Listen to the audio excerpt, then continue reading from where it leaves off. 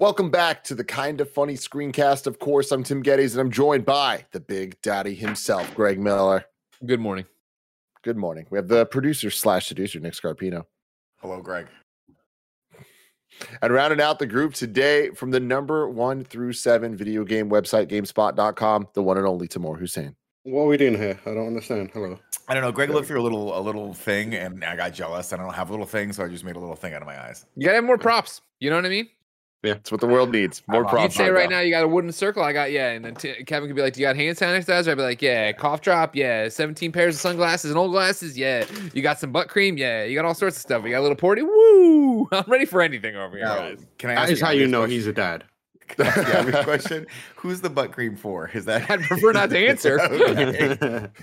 Oh, wow. A little camera action. Ooh, got the old Dead Island press kit, did you? Yeah, I did get that. You know it, damn. What a bunch of crap. Oh, you gotta love it. Of course, this is the Kind of Funny Screencast where each and every week we get together to talk about the latest in TV, movies, and trailers. You can get it on youtube.com/kindoffunny or roosterteeth.com. You can also get it as a podcast by searching your favorite podcast service for Kind of Funny Screencast, and we'll be right there for you. If there is a pop culture moment going on, chances are we are giving our thoughts on it. Next week, we're going to be reviewing Thor Love and Thunder, which is extremely exciting. So you can go check that out. On In Review, we're actually doing Ragnarok this week to lead into Love and Thunder. We've been doing the last couple. So Thor and Thor Dark World, you can go watch right now over on those feeds. Otherwise, Nick, are you planning on doing a Stranger Things Volume 2 screencast? I'd like to. It depends on what we're going to do it. But yeah, if the same crew from last time wants to do it this time, I think, yeah, I'd love to.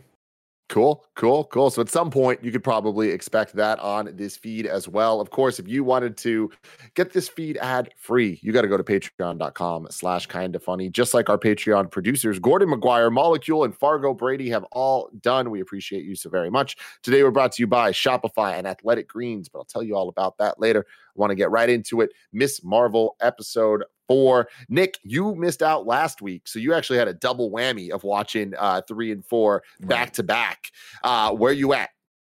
I had a lot of Miss Marvel. It's good. I'm still really enjoying the show. I think that it's starting to suffer from some of the same problems we've seen with some of the other Marvel shows, where I just don't really think that the bad guys are all that compelling. I'm not quite sure what their motivations were, and this last one, the twist kind of came fast and furious, and I was like, oh, that's a little bit weird. But her sort of being at the wedding, her going to Karachi, all those things kind of, I just thought that was really fun, and that's something that you don't get the opportunity to see those visuals that often. You don't get the opportunity to see a little window that often in that culture. So for me, I'm like, that's kind of the heart of the story, and then seeing the relationships between the different generations of women in the family, I think that's just the stuff that keeps me coming back. All the other power stuff, it's starting to feel a little to me like, I don't really need these action set pieces, but we'll see what happens. Tam. Yeah, I think Nick is right in terms of what where it's at. It feels like it's starting to suffer from the kind of meandering nature that Marvel TV shows do. But having said that, I feel like the core of it is way more compelling to me than any of the other shows where they started to meander. Like, when Moon Knight started to meander, I was like very noticeably losing interest. Whereas this, it's got enough pieces, moving parts, and at least is visually and culturally interesting enough that it's keeping me engaged. There's relationships that are kind of playing out on screen that kind of fill in the void of big, Marvel moments and like revelations that aren't there. So I feel like this is another episode. This is an episode where overall I think it was fun. Like we got a couple of big action set pieces. We got a chase scene. We got a brawl scene, and then we had a few like really heartfelt moments that I think anyone can relate to. But especially if you're like from a South Asian family, you can see some of the inner workings of your own relationships in there, which I thought was really cool and fundamentally still quite engaging. Greg Miller. I'm going to say what we're all thinking. When are we going to Karachi? This place looks like such a good time. I'm ready to go. Tim, it's right now. Can I expense it? It is $7,200 round. Hey, listen. Oh, that's it. Yeah, what a deal. Listen, I need a trip home, so if you want a tour guide. Tam, let me tag along. Let me run around in jeans and be an outcast. It was and have it some was fun. so we can talk about this, but it was interesting because I felt like I was watching that and I was like, this is a type of experience that I never saw in Pakistan Yeah. because like I'm from a different caste of Pakistani. Like I'm from my economic band is way lower. Sure. So like the house that they lived in, I was like, damn, you got toilets? That's awesome. Well, that was the thing for me when the episode started. Like, it starts, and Jen immediately turns to me, she's like, these people just threw down thousands of dollars in like no, like not even a discussion. Let's go to Pakistan on a whim or whatever. Yeah, and I was like, yeah, that is an interesting thing. Of like that usually is a trip you'd have to plan a bit more for. Right now, if I needed to go to Pakistan, 7,000. Granted, we're going from SF, so maybe it's a trip. It's a trip you need to plan for if you're not Pakistani. And I can tell you this because my mom recently went to Pakistan and she literally went overnight. Like she just popped in, man. She was yeah. I mean, she had a reason to go overnight. Like it was like a family emergency. But it was when you're Pakistani, like going to Pakistan is simple as I'm gonna buy the ticket and I'm done. That's it. Like you don't need like, especially if you're from there in the way that Kamala's mum is. Like you don't assume that you need to take things, you don't pack or anything like that. Right. You just up and go there because you've got a massive group of people, family who will be immediately able to take care of you. And because she's from there, she knows I don't need to buy clothes. Chances are my clothes are already there. And I just go around the corner to get more clothes. It's easy. Just go around the corner and get more clothes. Tim, your question, what a fun episode. You know what I mean? Like, this is just a fun show. I do think that, like, you know, it is that young adult Marvel show. And, you know, I've talked about it, I think, throughout the weeks of, I would watch this if it was just a coming of age story for Kamala. Like, I enjoy that. And it does feel like a Disney Channel original show that you'd watch or enjoy, or a movie even at times, right? And I think that resonates sometimes in how easy the plot is and how easy it is just to go to Pakistan. And then like, all right, cool, we're there. And like this fight scene in the train station is like, she puts on the mask. I'm like, well, you're the one American girl running around in jeans. Like, I don't know if the mask helps, but it's like, you know what? Suspend the disbelief and go. And then, yeah, there is the fight. And it's like, all right, this is enjoyable enough. It's not MCU on the big screen level, but it's like, I'm having fun and I'm enjoying the banter between them. I think, again, you know, you can't give enough flowers to Kamala herself. Like, she is such a great character. She is portrayed so great by Iman on screen. Like, I just like watching her interact in general. So the superhero stuff, even though it's not the most bombastic, huge stuff, or even how I would use the powers, when they're in the car chase and she turns to the guy with the scarf, she's like, do something. I'm like, make a fist and punch the fucking car, Kamala. Like, you can do it. What do you mean, do something to this guy? Turn around and go, poof, you know, and it's like, but again, it's enjoyable, and I can suspend the disbelief because she's just a high school student who has these powers and didn't do the Tobey Maguire. I'm going to spend an afternoon after school learning how to do them ins and outs. She's saying. Yeah, I'm totally right there with you guys, where this episode does have that feeling that a lot of the other Marvel shows have of, okay, we're about halfway through. Let's kind of take a breather to go deeper into some things that aren't necessarily like the introductions of the characters and all that. And I thought that this was one of the better examples of it. And I think it's because we are sitting with this culture and sitting with this family that we've kind of learned to love the last couple episodes, and that has been like the strong point of the series so far, is the family dynamics and Kamala herself. And it is interesting to see that this episode kind of felt the most kind of exposition heavy episode so far in terms of like new types of exposition, and it felt less connected to the superhero stuff. And then the back half of the episode with all the action felt like they kind of were required to remind us it was a superhero thing. And I kind of feel like that got in the way a little bit in terms of my enjoyment of the episode. I think that the action scenes overall worked, but they still do have that kind of like chase scene from the TV show's vibe that we've seen now in Moon Knight, we've seen it in Hawkeye, and we've seen it in Book of Boba Fett, and all of them have great moments, but I think scenes overall kind of lack the necessary like oomph to kind of like feel like it's a worthy use of the screen time that it all has. But I do think that the parkour chase that happens a little later after the car chase section of it all, like one thing that I really appreciate about Ms. Marvel is how much color is in all of the set designs and like how sure. much lighting is used. And like it's not just the, you know, texting like showing up in the kites and stuff, which is still cool. And like I like how much they insist on using that every chance they get in as unique ways as they can. Like I like that as a through line. But I love that even as they're running through the city, it's like every single building, every single awning has like just pops of color everywhere. And I think it really kind of helps propel the series to feel like it's all part of a cohesive whole. Like seeing the intro where it's like the logo of Miss Marvel just flashing over and over in a bunch of different styles. Like I feel like that style is representative of the show as a whole. Like every single shot has that vibe to it. And I think for the most part that works. Like I really enjoy the Edgar Wright style editing that this continues to have. Like even the opening scene going from the Marvel Studios logo into the sky through the airplane, like all that one shot stuff. And then later we get the transition cut where it's like a bunch of doors slamming for them to get to Pakistan. I'm like, this is great. Like the people that are editing this and shooting this, like everyone seems to be working together with one coherent vision of what they want this to be. And I think all of that is in service of Kamala's story and her family. But I am right there with you guys when it comes to the bad guys. Like it is the weakest part of the show right now. And I feel like this episode didn't fill me with hope that it's going to like all work out well, that these are going to be high ranking Ragu Bagu people. But I feel like there was stuff with the Red Daggers that I'm unaware of. I don't really know that stuff from the comics at all, that I'm like, I'm kind of interested in this. I like that there seems to be opposing forces. We get the death at the end of the episode that I was like not expecting to go down that way, especially not expecting to be that violent of him get like stabbed and then flipping over the thing and falling. But I'm into the Red Dagger stuff. And I think that the bad guy stuff is not bad yet. Could be bad, but I think that there with the Red Dagger elements, there's hope that the different kind of teams within the Jin situation, I think could maybe make it a little more interesting for me.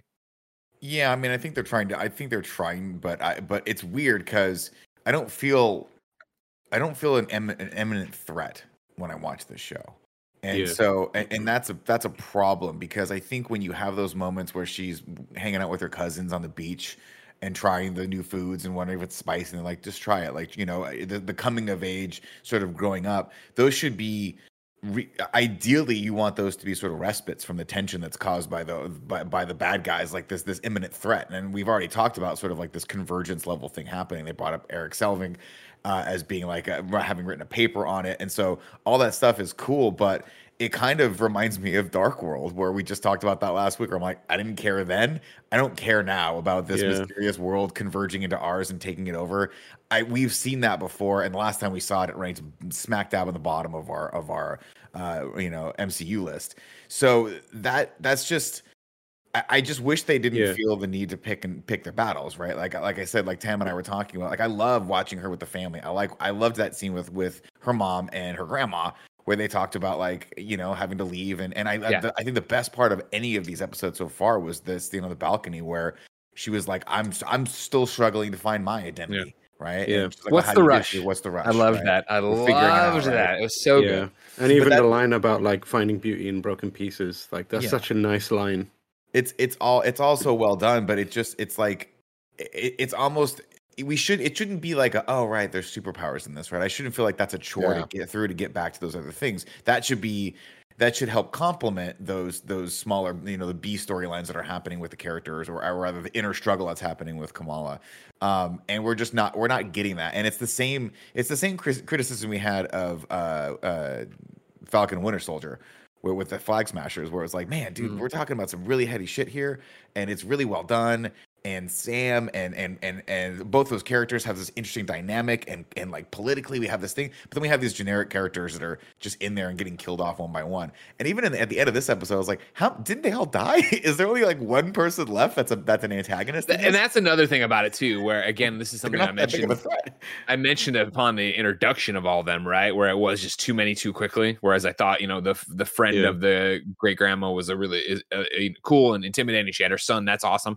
But then, it's just like when they're rounding corners and being attacked, and I'm just like, which like one's face gets slammed up against the glass and then through the glass by the red dagger guy. And I was like, which one was that? Is he the one guy that keeps doing the same fucking thing of coming in, rounding corners, going and spinning his little mace? And I'm like, that's a cool spin, but I've seen you do it 7 times in this episode. Like, I don't know who the fuck you are except the mace spinner, but whatever. Well, I like the belt guy that took his belt off. Like, whipping people with it. I was like, that's a classic Pakistani dad move. So it makes damn. I think that the interesting thing is like I can see what they're going for, but I feel like there's elements of it like they're not leaning into it hard enough right now. It feels like they're being almost too subtle. They need like a villain to so like the kind of like different worlds phasing in kind of thing. It is a familiar thing that we've done in Marvel, but I feel like I understand what they're going for here. They're going for the partition thing again, right? The India-Pakistan thing, and it's mirrored in this like different kind of realm that exists at the same time as the one we know. And the problem with that is I think it's a really good idea, but the bad guys who are trying to make it happen aren't like effusive enough, if you know what I mean. Like they need almost like this is pulling from I'm trying to find the best Marvel like kind of like pull, but like they need a Mandarin style figure, like the original man, like you know the routine that Trevor Slattery was doing, where he's like, you know, you'll never see me coming, that kind of thing. That version of him. They need they need a villain who's like that, who's a little more charismatic. Whereas there's like the current the villains, the Jinn that who are trying to make it happen, they feel kind of wishy-washy. Like none of them feels like a villain leader. They all feel like they're henchmen to someone that we don't really know yet. And doesn't seem like there is anyone that we don't know yet. And the other part of it is their plight isn't all that interesting. Not plight, but like the problem that we have is they're after the bangle, and because the way the kind of the action sequences are presented, like they're fine, but they don't have that oomph to them. We haven't had a moment where we see what the true power of the bangle is, because Kamala isn't really doing anything super cool with it. She's doing things here and there, but so we need a moment where we're like, oh, we got to make sure that they do not get that bangle, because it seems like that thing could really cause problems. But because Kamala's not using it in a way that really has like a jaw-dropping moment, like if she had that moment where she's like, I don't know, I'm trying to figure out who's done something, like, you know, the moment where Cap gets the Mjolnir and you're like, oh shit, that thing can do damage in the right or wrong hands. Like, you need a moment like that to really sell the idea of the tension of these people are trying to get the bangle off her. I don't buy it currently. And it's the same thing too, just like, you know, the stakes here are that there could be a boom. And now we've taken that as there is going to be a boom. And it's like, okay, I mean, I get it, but also like, and then today, obviously in the episode, right, leader of the Red Daggers is like, oh no, they'll come over and take over our Earth. And it's like, okay, like it's just so many nebulous things we're dealing with that are surrounded by cool performances and cool people and cool visuals and cool like conversations. But like, yeah, I'm with you all. Just like, I would have much rather it was great grandmother's friend, her son, a lot more weird, is she with us or not, in Jersey, and then this big reveal of like, I'm going to unleash my universe on you and this is how it's going to be, and that, rather than kind of like even Agnes, right, from or Agatha from WandaVision. I real quick before we get back to you, Tam, let me tell you about our sponsors. This podcast is brought to you by something Tim literally uses every day. AG1. Tim's birthday is June 30th, and he decided to give himself the gift of taking care of his body with AG1. With one delicious scoop of AG1, you're absorbing 75 high-quality vitamins, minerals, whole food source, superfoods, probiotics, and adaptogens to help start your day right. This special blend of ingredients supports your gut health, your nervous system, your immune system, your energy, recovery, focus, and aging, all of the things! Tim mixes AG1 with his water, loves the taste, and says he's feeling better than ever. Athletic Greens has over 7,000 5-star reviews, and Athletic Greens is a climate-neutral certified company. Right now, it's time to reclaim your health and arm your immune system with convenient daily nutrition. It's just one scoop in a cup of water every day. That's it! No need for a million different pills or supplements to look out for your health. To make it easy, Athletic Greens is going to give you a free 1-year supply of immune-supporting vitamin D and 5 free travel packs with your first purchase. All you have to do is visit athleticgreens.com/kindafunny. Again, that's athleticgreens.com/kindafunny to take ownership over your health and pick up the ultimate daily nutrition insurance. Love sponsors. Go for it, Tim.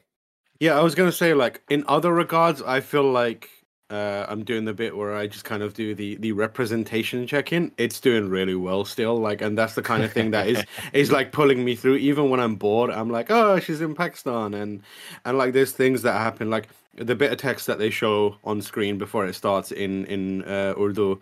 I was like, what does that say? And like, it's been a while since I've read Urdu properly, and I like stared at it for a while, and I was like, what does it mean? And it just means previously on. I was like, I spent like 10 minutes trying to figure it. Yeah, I was like, oh god, I thought this was something like for us. But beyond that, there's some like really cool like throwaway moments where it's like they're having the argument on the plane in between the dude, with the dude sitting in the middle, and that's a very like Asian like parent thing where if there's an argument that is gonna happen, it's gonna happen regardless of who's watching. Right. Like I feel like I feel like in most other cultures they're like, we'll do this later, and then they make nice until later. Here it's like, no, we're gonna get this shit out, and if there's a dude sitting in between us, the amount of times I've been in family arguments where I'm like, there's a random man in between us, what's going on? And like it's still gotta happen. The newspaper that the man reads in the middle of him, it looks exactly like a newspaper called The Jung, which is a Pakistani newspaper or a South Asian newspaper that I used to have to go to buy for my granddad every week. It's like it looks exactly the same, so I wouldn't be surprised if it is that or if it's inspired by it, which is amazing. And then like Tam, is ABCD a thing? Or did the show just make a joke? No, I think it is a thing, but obviously I wouldn't be super familiar with it because it's focused mainly on American-born people. I wasn't. I was, born in Pakistan and then moved to Britain. The equivalent we have is coconut, which is brown on the outside, white on the inside. Sure. That's what people used to call each other. But yeah, I think I wouldn't be surprised if that's a real thing. I just love the kind of like the family moments between all these characters, and also because like I said last week, it's very aspirational. Like it is. That's the thing about Miss Marvel, the comic book as well. It tells the reason why a lot of South Asian people relate to it is because it's almost like an idealized nice family. Like when I read it, I'm like my parents would have never talked to me like this, or like my mom would have talked to me like this. Like I never received that level of understanding and insight from a parent or a grandparent in my lifetime. And like you read it, and it's kind of like, oh, I wish I had. This is what it's like to have a quote unquote normal family, and to see it on the screen again, it's like really sweet. Where you can, and there's an element to all these characters look like they could be my auntie, my mom, my grandma. So like it's almost like a form of therapy watching this on a screen, and also like seeing it, and like so in the regards of like how Pakistanis and Muslims and are portrayed, it's very, very like still very good. They use like words like the way the cousins greet Kamala when she comes to off the airplane. There's like the greeting is technically assalamu alaikum, but the way she says it is very Pakistani. She says assalamu alaikum, which is like a sped up version where you only say it like that if you are natural, like that's how you're used to saying it. So I love the small touches. Tam, one of those I had a question for you, and like we talk about this being an idealized version of the family of Pakistan, yada yada yada.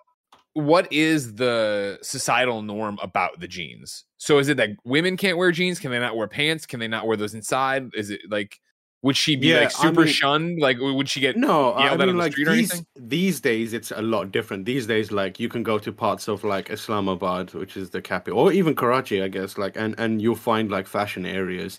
I think it's just like certain restaurants and like certain locations have. It's basically a dress code. Okay. I've been to Pakistan and seen people wearing jeans, and it's absolutely fine. It's not a problem. Okay. But then like generally, like you do stand out when you're wearing jeans because it's hot than hell over there, and like if you're walking around in jeans, people are like, yo, you're clearly a foreigner. As I know, because the first time I returned to Pakistan after a really long period, I showed up in a full 3-piece suit, and people were like, what the fuck are you doing? I was sorry, are you the mayor of Pakistan? Exactly. I was massively overweight in this giant suit with long hair, just sweating buckets. Yeah. And and people were like, what are you doing, bro? Like, but my family from there were like, you have to make a good impression. I was like, I've been stitched up here royally. Yeah. So I think she just stands out, and there's like a dress Gotcha. code and, Make and sure. that kind of thing. Yeah. So my question is, what are we supposed to take away from the end of this episode? Because it was Yeah. late for me. So, but I was a little wishy-washy on what was actually going on. Yeah, that was me too. Of like, I understand. Obviously, they want the cliffhanger, they want the thing, but it was one of those for me of like, is she ethereal? Is she like people are bumping into her? So she's there, but is she really there? Did she time travel? Is this a vision? Is she is she gonna like just nobody else can really see her, but eventually she's gonna see her great grandmother and be able to communicate with her? And I guess they want us to ask these questions to be excited to tune in next week. But I could have gone for more. I'm with you, Tim. Of if it's gonna be, if she's really there, someone should have been like, "What the fuck are you wearing?" And if she's not there, she should have. When somebody bumped her or grazed her, she should have gone through like a ghost and been like, "Oh." Yeah, but for me, I think it was just one of those like she's having this vision, she's in this moment, and you're kind of just. I didn't ask any of those questions. I was like, oh, she's just gonna talk to her great grandmother. She's just back in that time. This thing has transported her back there to some degree, and we'll figure it out next week. But I don't know. This is why you'd fuck up the timeline if this ever happened to you, because you wouldn't have these questions. I'd get there immediately, stop for a second, try to figure it out. Nick's over there just making out with people, kickboxing. You know what I mean? I woan, I would immediately get snacks. I would just go get whatever snack was available on that train. I love train snacks. Spicy or not, doesn't matter. I don't care about spicy. No, I mean, I'm excited about that whole sequence. I'm excited to see how that all comes together, and just what's happening next to that. For me, as a cliffhanger, it was fine. I'm just more concerned with where we're gonna be with the antagonists in the next episode, because I think there's only like 2 left, and they all got their asses kicked pretty handily by someone who doesn't really know how to use her powers that well. So yeah. I think it's going to be. I think we're kind of building up to a. We talked about it like last episode, but like this, one of the major themes running through it is like it's immigration and what happens when you choose family versus what happens when you don't choose family. And I think like at the center of it, I think it's going to be one of those climaxes that isn't necessarily defeat the villain focus, but like choose a path focused. And I think it's going to relate quite hard into like Kamran, who like has been now kind of disowned by his mum for figuring out like I think he's gonna be pivotal to what happens in the next couple episodes. He was kind of just like tossed aside in this episode, which is a shame, but I feel like there's gonna be might even be a redemption for his mum as well. And we'll get a revelation about what's really going on in the flashback. It's interesting though, because sorry, go ahead. No, go ahead. But you are right. Like I'm not sure where it's going with the villain story. Well, because I think one of the things that I thought was fascinating to build up with, and it's a tried and true sort of like, I don't want to say cliche, but it's a trope that a lot of coming of age stories use, is there's a wedding happening and you got some, and then oh my god, they changed the date of the wedding and it coincides with the big thing that you've been looking forward to that you want to tell your parents about, right? And so like I think they were trying to lead up to that moment last week. I don't think it hit quite as hard. What I was hoping it would be, and what I was hoping we would lead up to as this wedding was going, was the climax of whatever was going to happen. She was going to have to choose between the two. And I wanted that moment. I don't know if you guys probably talked about this last week, so I apologize I wasn't here for that.